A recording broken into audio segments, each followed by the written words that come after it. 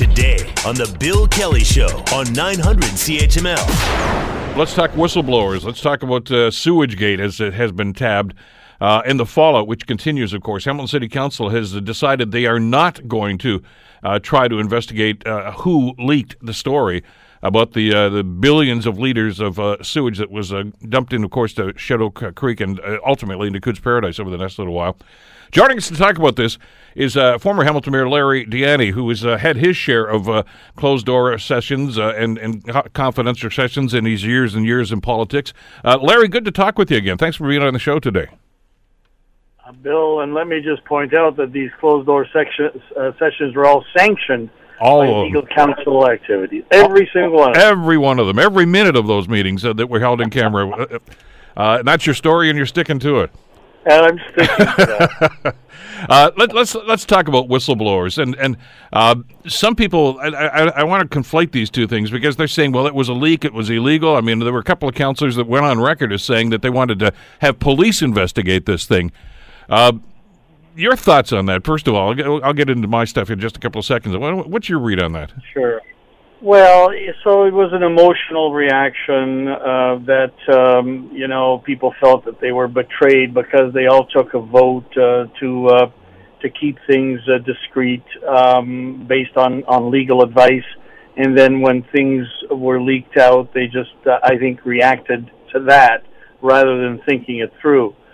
Because if they had thought it through, Bill, and you and I were both on council, I was surprised not that the thing leaked, but that it took a year for the reports to leak. I would have expected something like that to have come out publicly in short order after the decision was made to keep things quiet for all the legal reasons that they cited. And that's why, if there's any criticism that I give to council, and I do, it's that they were naive in thinking that things would not get out, and therefore they were caught flat-footed in not having a communications plan to account for that. That would have saved them all this grief, I think, if they had done that. Yeah, and this is the conversation I had with Mayor Eisenberger about this, and just a couple of days, I guess, after the story finally did come to the fore. It's not that the leak happened. I mean, that's bad. I mean, that's terrible what happened. But stuff like that can happen from time to time. But the fact of the matter is the council was not being forthright and honest with the public about this. And you talked about, withholding the information. First of all, the previous council withheld this information with an election pending. That bothers me. And then most of them, of course, got returned, but even the new councillors sat on this information for about 10 months. That's the egregious action here as far as I'm concerned. Well, and so, I mean, that is a debatable point, though, Bill, and I agree with you that the optics around this are not good. I did speak to a councillor, or a former councillor, who was on the previous council, who is no longer on council, just to get a sense of what they were told and when. And indeed, to the best of his recollection, the information came to them in an in-camera setting. Verbally, they were told the magnitude and the duration of the leak, and they were also given the legal advice that until the investigation was over, that things needed to be discreet. They did apparently sanction and understand that postings are going to be made to warn people, certainly not the blaring information that we've received recently, but sufficient postings at least to warn people in the vicinity that something was untoward. He said to me that it was just, a few months before the election, nobody even thought and connected the dots between the information received and the election that was coming. And the reason for that, why it makes sense to me, Bill, is that this was not something that the public could point to councillors and say you either omitted doing something or something you did caused this to happen. This was a malfunction. This was an accident that council really was not at direct fault of either doing or not doing something that allowed it to occur. And so I think they could be insulated from direct blame for the leak. And I'm not talking about the reporting leak, but the sewage seepage into Coots.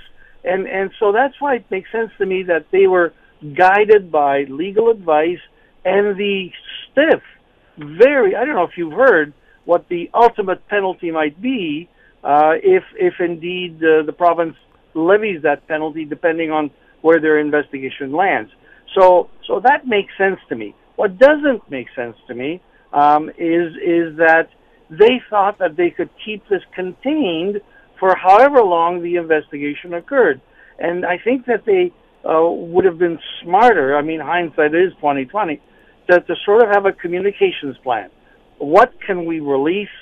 What reports can we make public that would both satisfy discretion that the lawyers have advocated for, and yet some fair warning to the community about what's occurred? And that is where I would have taken it, rather than, I mean, I'd like to think I would have taken it, rather than simply saying, let's stay mum about this. The other telling thing, Bill, is that every single member of the previous council and the current council at certain points voted for discretion, voted to keep things mum. And then, of course, as things germinated over the course of a year, it was felt that, no, this needs to get out, and someone did exactly that.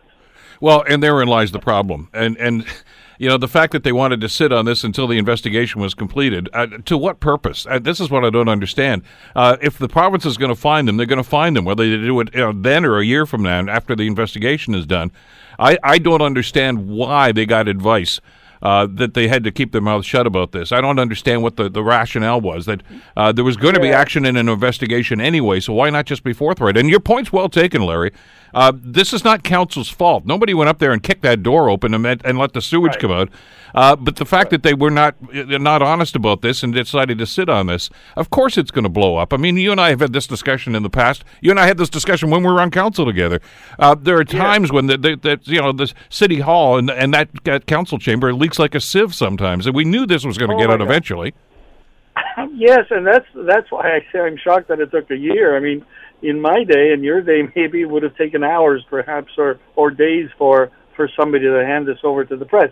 I did ask, and I don't know who the lawyer is, but I did ask about the lawyer. I asked a major environmental entity in the city and really the country, but does a lot of work locally as well, about the lawyer, and gave them sterling report in terms of knowing knowing the laws.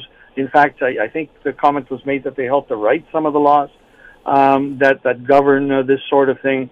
And so it was that legal advice that weighed most heavily on the councillors. Now, I haven't read the advice. I obviously wasn't there to listen to what they had to say. But my question, again, would have been, all right, how long is this investigation by the province likely to take? And we know that this is going to get out. So what's our communications plan? They need to do the right thing in terms of protecting those who recreate there, the canoeists and others who live in the area, and they need some protection. To tell stakeholders like the city of Burlington that's concerned about this, like the RBG that has stewardship over some of this, like the BARC, maybe the Bay Area Restoration folks, whose reaction to this, by the way, is quite balanced, I find. But what's, and then the general public, most of all, what's our communications plan going forward? And that's what was missing. It was okay, let's keep this under wraps, let's hope for the best, and hope that nobody finds out. That is naive to the extreme. And I think one of the interviews that the mayor did recently with one of the columnists, he pretty well said that. He said, I wish we had sort of talked through the communications plan and released what we could have released while trying to protect the legal side as well. Well, exactly. Which leads us to the idea of the whistleblower themselves and the reaction by some of the people on council. And I understand it was a knee-jerk thing. They were upset. I'm probably embarrassed as much as anything else that the story came out, and it wasn't them that put the story out there. But and it's fine we're having this discussion about whistleblowers now, because that's played such a key role in what's going on with the impeachment hearings down in the States right now. That there's, if somebody sees something untoward or thinks that something happened here or is going to happen that is contrary to the public good, don't they have a responsibility to come forward no matter what legal advice that you get in situations like this? Well, and in fact, many levels of government have drafted legislation that protects whistleblowers when they do that. Yeah. Which I think is good legislation, because the public interest is something that's very dear, and the perception of doing the right thing as well as the reality of actually doing the right thing are important concepts as well. And this is where council is caught. I mean, they had that knee-jerk reaction about going after the whistleblower. They decided that that was not a good course of action, and I think that's smart. Why waste police resources, especially because at the end of the day, even if you were to find out who the whistleblower was, so what's the penalty for that? I mean, it's just as the mayor said, a fool's errand, and I'm glad that they walked that back. The important thing, though, and this is, and I've been sitting on the sidelines commenting. I mean, I wrote a little piece in the paper about it as well, trying to offer my 2 cents for what they're worth, and for some people they are worth a lot, and for some people they appreciated the comments as well. But the important thing here is not to find somebody to blame, either the whistleblower or council, and to become apoplectic, because I think some people have really jumped the shark on this. They want heads to roll, they want people to resign, and so none of that is going to happen. I mean, maybe some heads will roll if the culpability in terms of the technical stuff is found. But in terms of politics, we're going to wait till the election to find out whether people are upset enough to make some changes. But rather than focus on all this anger, let's focus on finding a solution. How can we make sure that this does not happen again in terms of the technical safeguards that we should have in place around monitoring these things? And most importantly, what is the communications plan around crises, even crises that involve legal aspects? This is not the only thing that the city has to deal with that has a legal nature to it. And we've seen lots in the recent past where people sue, and discretion is the order of the day, and yet news gets out. And so what's the communications plan around that? I think council needs some help there. I think that's a much more positive result of all this than all of this anger and upset. And I've heard it. I mean, even people who aren't angry, but if you prod them a little bit and you ask, they shake their heads.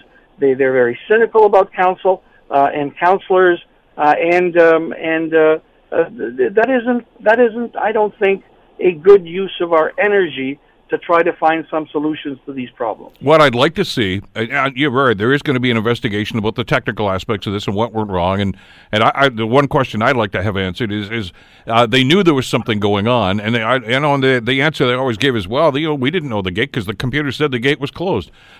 Put eyes on it. I mean, if you see there's something going on and people are complaining about the odor in Shadow Creek, maybe you should go up there and say, well, let's have a look. Let's start here and work our way back up. And nobody seemed to do that.